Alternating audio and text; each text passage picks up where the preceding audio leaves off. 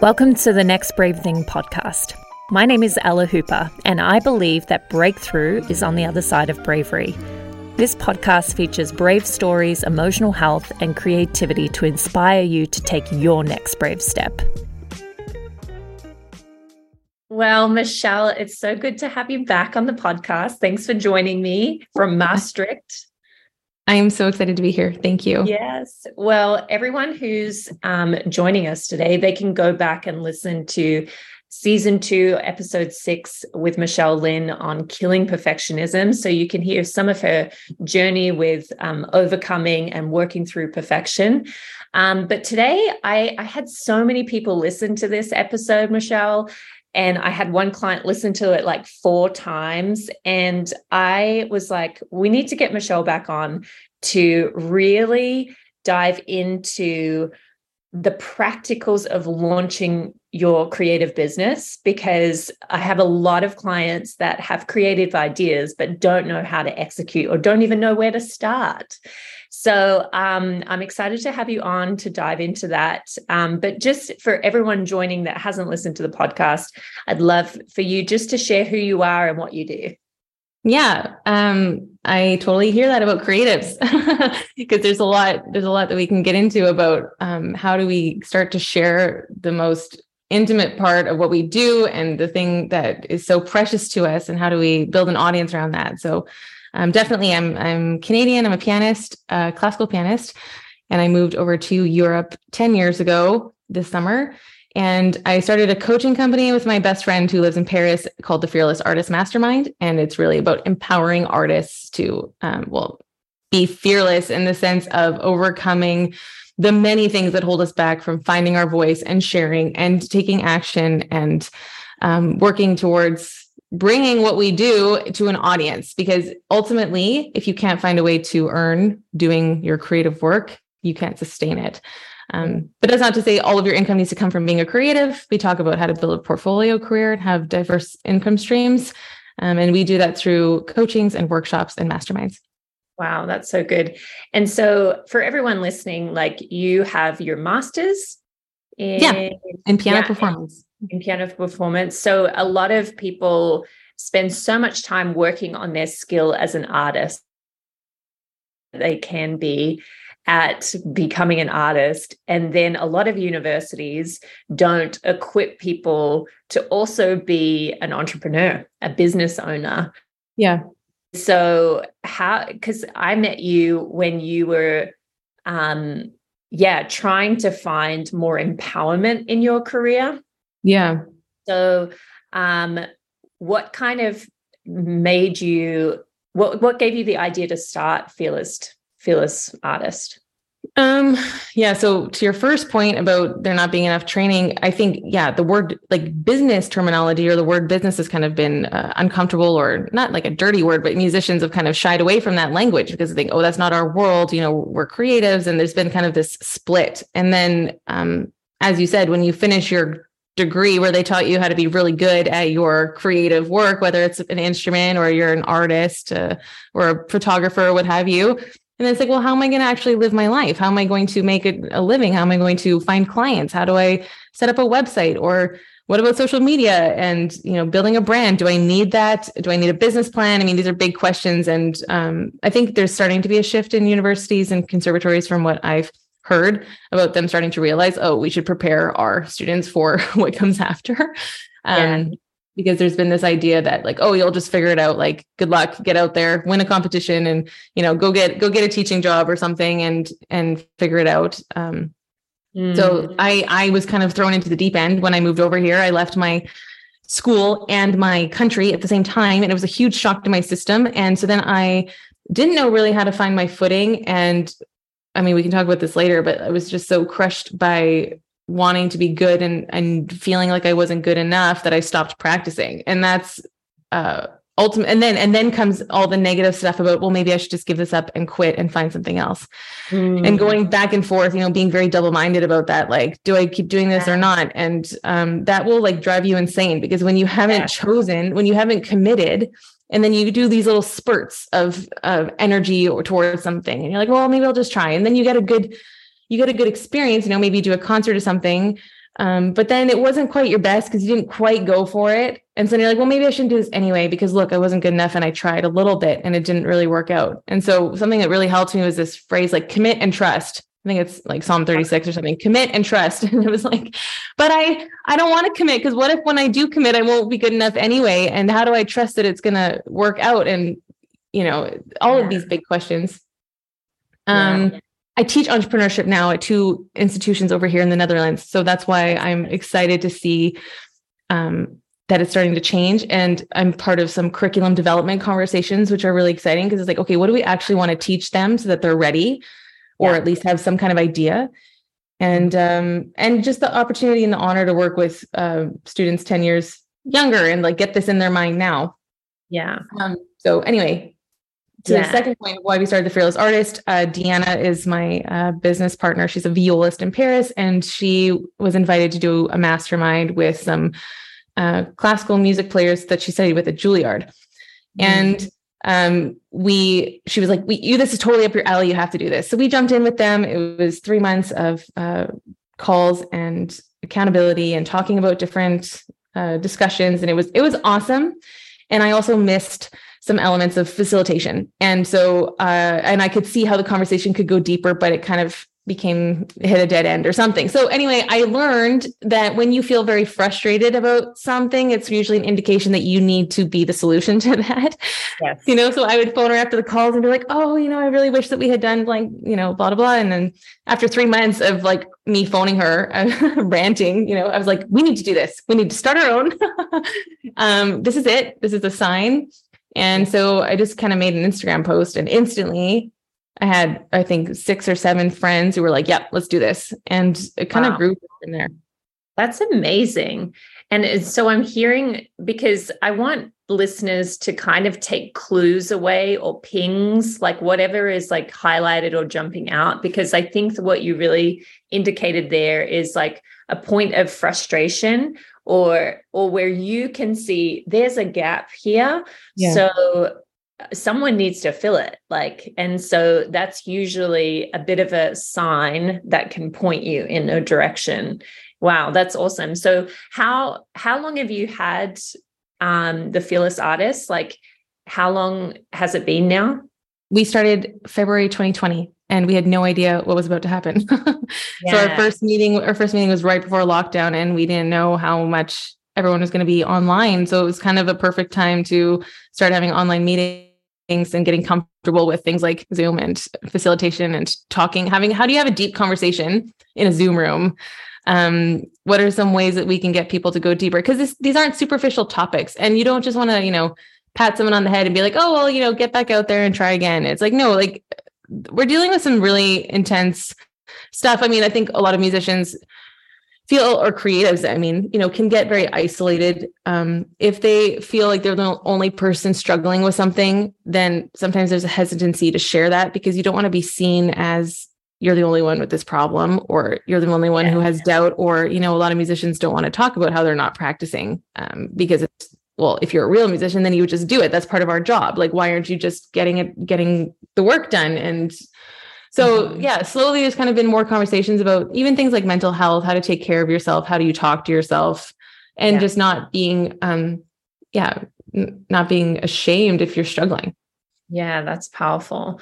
So it's really cool because you mentioned like having multiple streams of income. So tell us a little bit about because being an entrepreneur, you kind of you're spinning a few plates, like you have a bit of a diverse, like you perform. Do you still teach as well?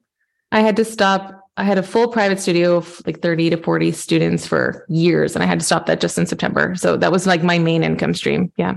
Yeah. So you teach, because I know a lot of people, they might teach, but then there's you kind of in that place of your time for money exchange, but then you also perform. So, because I think like people are like, I'm not going to pursue a creative career, and because, I'm either all in just performance, or what would you say to someone who's like, I don't know, feeling a little powerless and stuck, like they don't, or how do they have capacity, I guess, to do have like multiple streams of income or different ways of bringing an income?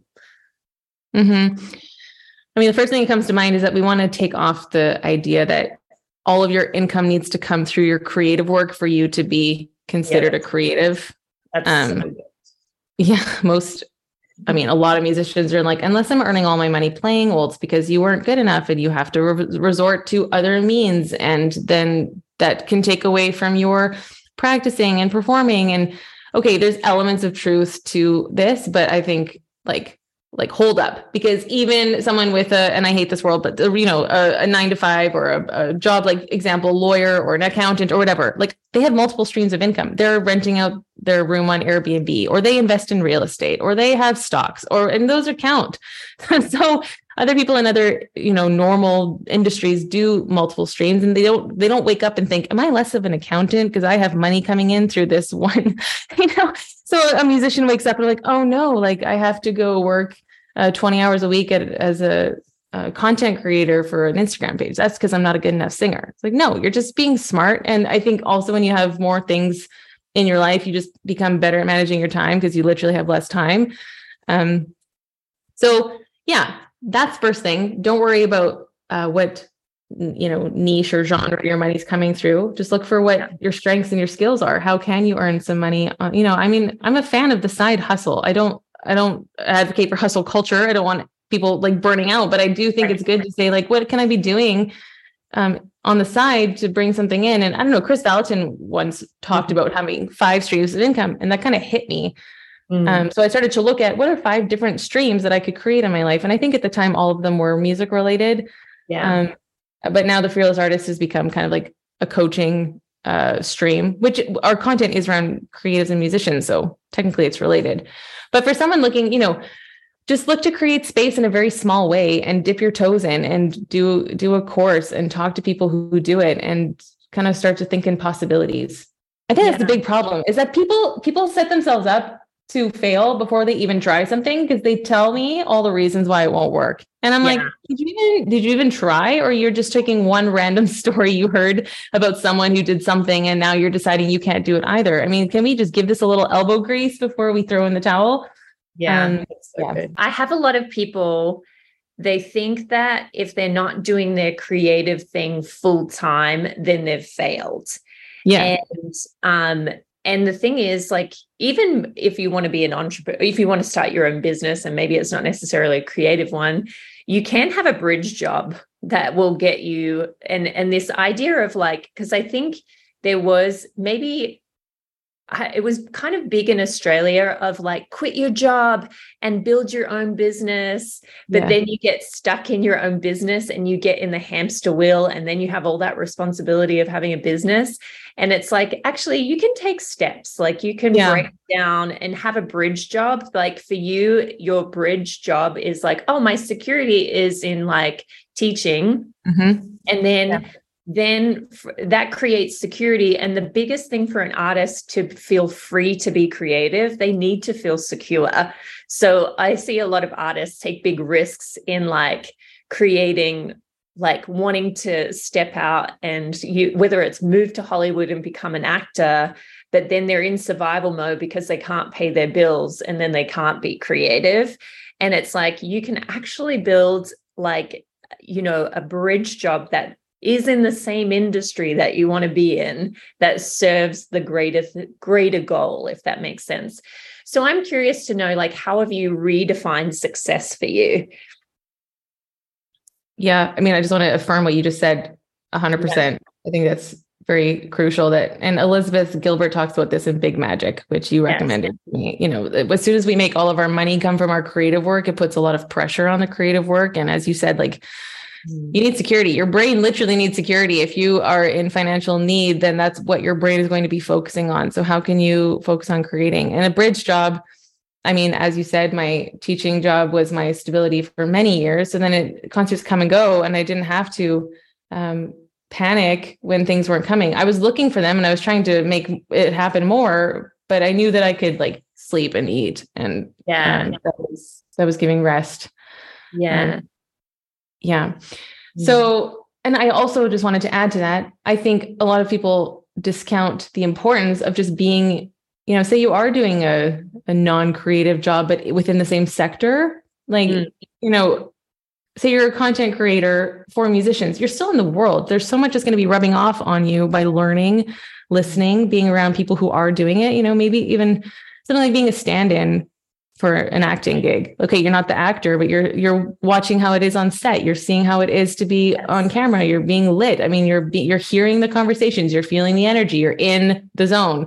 That's going to help give you vision for how you can become if you wanted to be the actor, right? It's very important that we don't say, okay, it's the all or nothing thing. Because I'm not the number one, then it's nothing. It's like, no, as you're saying, I think embracing the steps to get there is extremely important and can lead to more opportunities that you never even thought about. I think our careers are like a spider web, or, Sheryl Sandberg from Facebook says it's like a jungle gym, and we think it's a ladder, and like, here's the next rung, here's the next step. It's like, not for creatives. You just like grab the next rock and you try and throw yourself up a little higher, and then you look for what the next possibility is, and you kind of build from there. So defining success. There was a very clear understanding in my mind of what it meant to like make it as a musician for a long time. And I think that was probably people who are, playing the big halls, playing with the big orchestras, doing the kind of tour stuff that way, maybe teaching on the big, I don't know if I ever wanted like a faculty job at Juilliard or something. That wasn't really on my radar, but definitely like the big performing career. And so there's like 1%, I don't know, obviously it's not a true statistic, but there's a very few amount of people who ever have a music career that looks like that. So what does it mean for everyone else? Does it automatically mean that everyone else who doesn't have a career like that was like just not good enough? And so then they had to resort to being the nice piano teacher down the street. That's how it was in my mind. It was very black and white. Like, oh, you didn't make it, so now you have to be, just teaching piano all day. Yeah. And I think redefining success meant like, well, first of all, there's no point then if you can't get that number one, then you should just give up completely, because there's nothing left. Like you've defined it to be so small, and it's quite difficult to achieve. And I didn't do the big competitions. Then it's like you've by definition told yourself that you've failed. Yeah. So is that true? Does that have to be true? Are you still a good pianist? Do you still have something to say? Do you still have something to give? Can you create around you? And then looking at other musicians who aren't in that coveted 1% thing and saying, well, they have really cool careers and they're doing nice things. Like, are they not good enough? Like, why do we define these things as being so narrow? And then looking at other skills and strengths, seeing creatives who've done cool other projects, like crossover projects. I mean, when you watch someone else do something and they look like they're having the time of their lives, you're like, okay, I think that we can start to kind of ask ourselves, did we define it correctly in the beginning of what it would mean to be successful? And then the second thing is that you hear people who do have those really the ideal thing that we think that we want, and they're not really happy. And okay, that's not true for everyone, but I had this experience. I was at a piano festival and I didn't even play in the festival, because honestly, that was in the season of my life when I was hiding and very scared and not practicing. So I didn't even audition for the festival, but I wrote them and said, I'll come volunteer, because I just wanted to, again, put myself in that world. So the idea of like osmosis. Yes. And this guy, he had won Queen Elizabeth, and it's like, that's a big piano competition, and he's amazing. And he's probably in that top percentage that I'm describing. And he just didn't seem, I'm like, do you understand that you're living the dream? Like, do you feel that? Mm-hmm. Do you get that? Are you aware that you are what everyone wants to be, or what, at that time I was defining that as? And he didn't seem very happy. And I was like, maybe we're not doing this right. Yeah. Yeah. Maybe it's not what I think it is. Wow. Yeah. And even if you look at the world today is very different than 10 years ago, especially like people are making careers on social media or on YouTube that feel like the world is progressing. So we need to shift our expectations of what success is, and evolve past like the old narrative. And I'd love you to speak to, you mentioned kind of, I love that example of like a ladder versus a jungle gym, because in conservatory, I know when I went to acting conservatory, it was like you train to be an actor, you have a showcase, you hopefully land an agent, then you start auditioning Um, and you're really at the mercy of getting picked. You feel really powerless as an actor. And I'm sure it's similar to being a musician, is you're waiting to be picked, and you're doing what you can, you're practicing, you're submitting auditions or trying out for competitions and doing all those things. But then it's like you can go that linear way, but that feels really powerless. So you've kind of spoken about how you teach your art as a business at universities now. What would you say to that artist to get them out of that powerless position where they're waiting to be picked? I have this student in my class and she's lovely. And I was trying to get them, what does entrepreneurship mean? And she said, when you want it, you go get it. And I was like, yes, that is it. That is entrepreneurship 101. Like, you want it, you go get it. So Deanna had this phrase that says, stop waiting for the phone to ring. You pick up the phone, you make the call yourself. And so it's just that idea of, yes, there is an element of our careers where we need to, like, quote, be picked. But I mean, the more times you can get in front of people, the more likelihood there is of that happening. And so getting in front of people means putting yourself out there. It means sticking your neck out. It means making the calls. It means knocking on doors. And you helped me a lot with that when one of our sessions, it was like, okay, we can't put the keys to our career in the hands of other people where they would have the control or the definition of if we become successful. It's like, then you are literally powerless to the opinions of other people. Mm-hmm. And I mean, it's interesting. We were going to talk about a little bit of scarcity, because there is an element of truth to that. Like, if you don't get picked by the jury, then you don't win the prize. Like, there is truth in that. But then I think we have to kind of zoom out and look at the bigger picture of, does that one competition then mean that there's a lot of people who have won a lot of competitions that didn't necessarily lead to what they thought it was going to lead to. Like, nothing, a lot of this stuff is kind of irrational or not sure. And we build things maybe on kind of like a faulty foundation. So I just try to encourage, well, first of all, myself, and then people around me, like, you have to share what you're doing and show how you can work so that people will know, okay, she's out there and I could bring her in for this project, or we could use her this way or whatever. And that's a different way of starting, because that started with me choosing, I'm going to create and share and then see what happens. And that's a mindset of abundance. That's a mindset of opportunity. And it's not sitting in fear, being like, oh, like, I hope they pick me. And if they don't, then that means that I can't do anything. That's powerlessness. Yes. Yes. And you talk a bit about building a personal brand. Can you speak to that? Like, what it means because I think that all of this, like, even in, I work with a lot of artists and they're looking to find their voice or their authenticity or their uniqueness. And yeah, I think that it's a more vulnerable thing to do than people probably realize, than just building a personal, like, getting nice font or a good style guide. So, like, tell us what building a personal brand has meant to you, or what it means. Yeah. Well, I mean, branding definitely does include the fonts and the logos, as you're saying, but it's much more than that. It is the message of who you are. It is what people say about you when you're not in the room. It's how people will remember you. It's a feeling that they have after they've worked with you.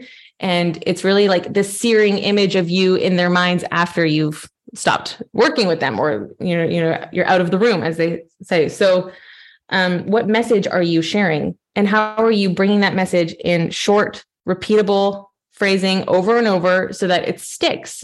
I mean, the idea of, like, you heat the iron in the fire and you brand the animal on the farm, right? Like, it's that heating of the message, clear, concise, talking about something very specifically.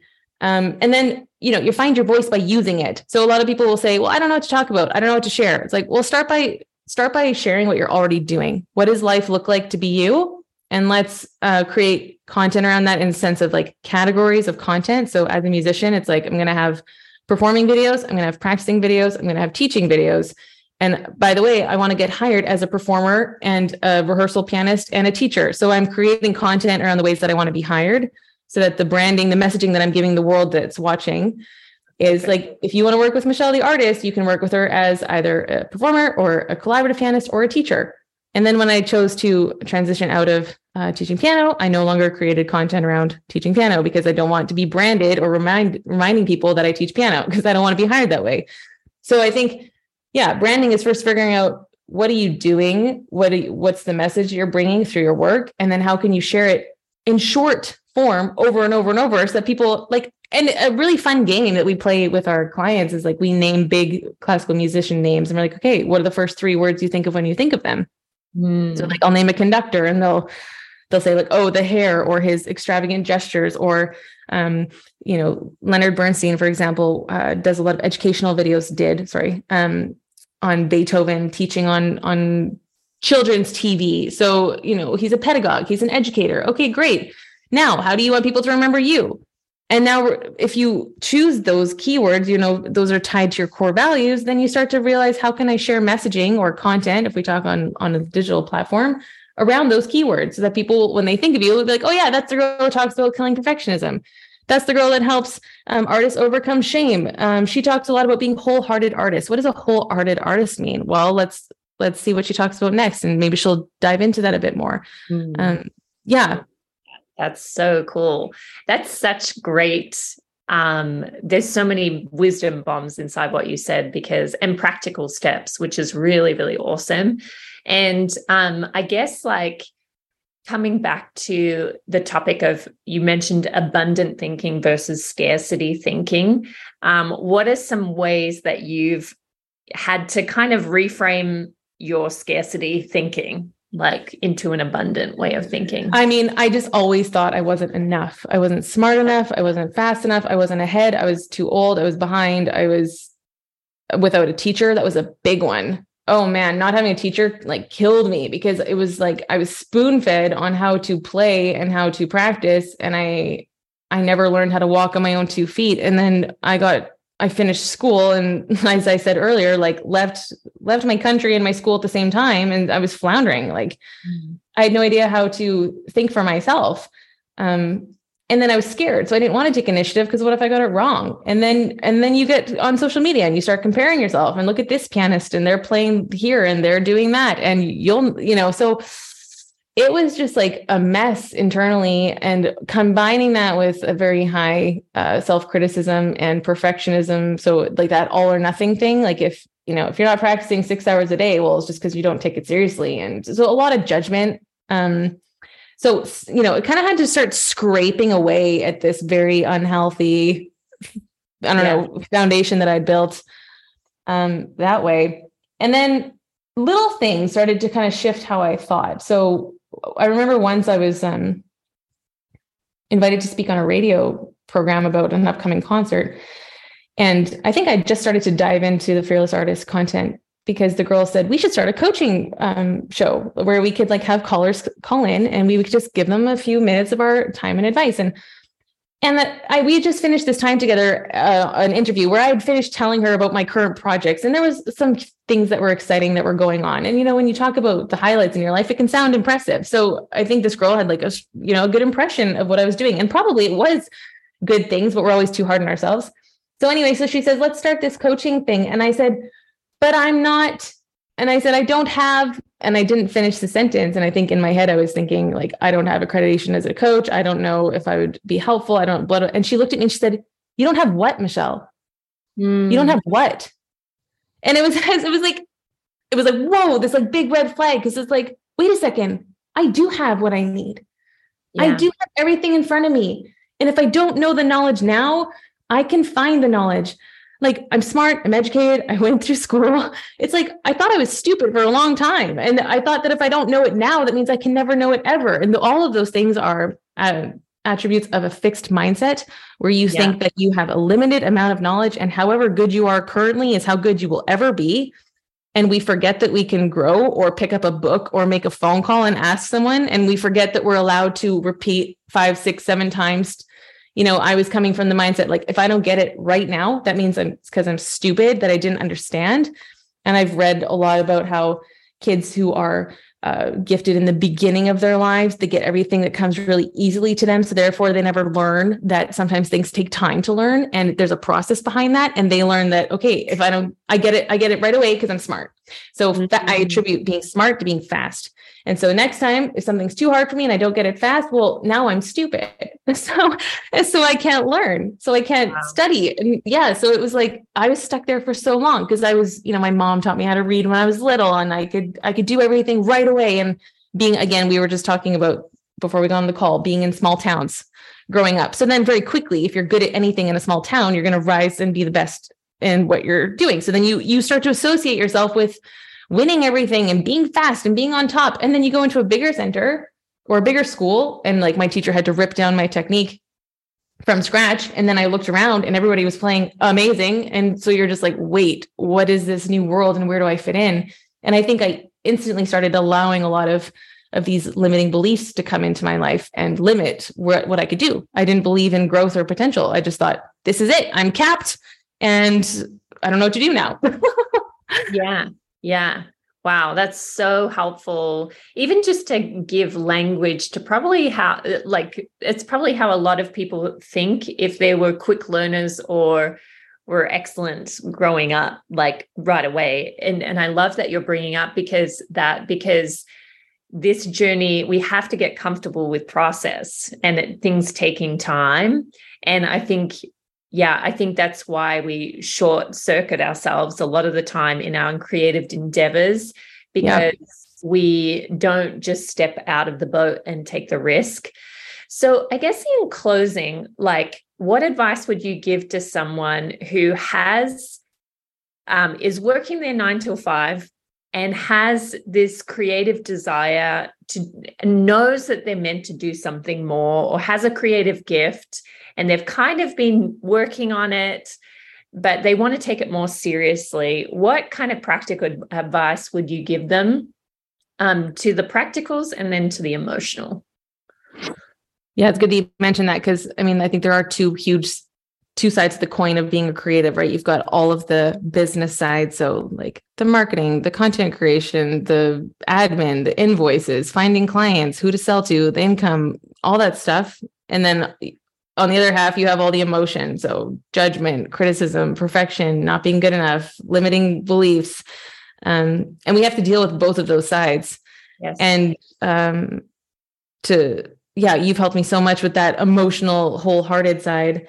And in terms of starting, if you have a 9 to 5, obviously I can't speak to everyone, because it might be like a really intense, it depends how much energy you have at the end of the day. But I would just say, if you are working on your art, if you are creating, that means you can be sharing, because content creation is just about documenting what you are already doing and then presenting it in short form content. So stop overthinking it, turn your camera on while you're practicing, turn your camera on while you're drawing or painting or whatever, take 30 seconds, post it next day, same thing, post it next day. If it's 3 times a week, it doesn't matter, because it's going to snowball from there. You're going to start to find an audience. You're going to start to be able to engage with that audience and see what they like. And also you'll find other creatives in your niche, and then ideas will come to you. Collaborations will come to you. You'll see what other people are doing. You'll get inspired. And it will grow from there. And then I think in terms of, you can find an hour a day to work on your thing. Maybe it's getting up half an hour and you do it right before you go to work, because you still have your energy then, because by the time you get home, you're tired. You need to hang out on the couch and go to bed. Like whatever it is, you got to find just that little carved out time. I think for me, having to now balance so many different things, I've learned a lot about time blocking and focus sessions where you monotask. You pick one thing, you turn off your phone. A big time and energy waster is jumping between tabs or tasks, or, you pick up your phone, you get a message, and then your brain goes in a million directions. And it's like, okay, just give me 30 minutes to work on this. And then the last 1 minute, I'll turn my camera on, and then I'll make the reel on the bus to work. Something like, find what works for you, start very, very small, and it'll grow from there. And also stop judging your content. It gets better as you do it. My first Instagram live was a disaster. I was sitting in the corner. I didn't have any light on my face. I didn't have a tripod. I was waving my phone around. I didn't have a script. It was terrible. And now when I do an Instagram live interview, I set the questions in advance. We've got the ring light sit in front of the window. It looks way better. And I never would have been able to do this if I hadn't have done the very, very terrible first version that is now deleted. You have to remember, you can delete content. Yeah. Stop thinking that you're carving your soul online. You're not. You're just sharing a little piece. Most people are scrolling. They're not really paying attention that much anyway. You're just putting a drop in the ocean, and then you're going to do it again. And every time you get a little bit better, and you're going to figure it out as you go. Yeah. Yeah. That's and then so good. Yeah. The emotional side is kind of just connected to that. Like, stop judging what you're doing and just let your creative artist come out. Give them space to breathe, give them space to bleed, and just honor that part of you, because it's there for a reason. You have a voice for a reason. There are people out there who need to hear your voice, and nobody wins when you play small. Nobody wins when you stay silent, because there are people who need to hear what you have. And also, you are crushing your own self if you're not sharing what's in you to be shared. Yes, that's so good.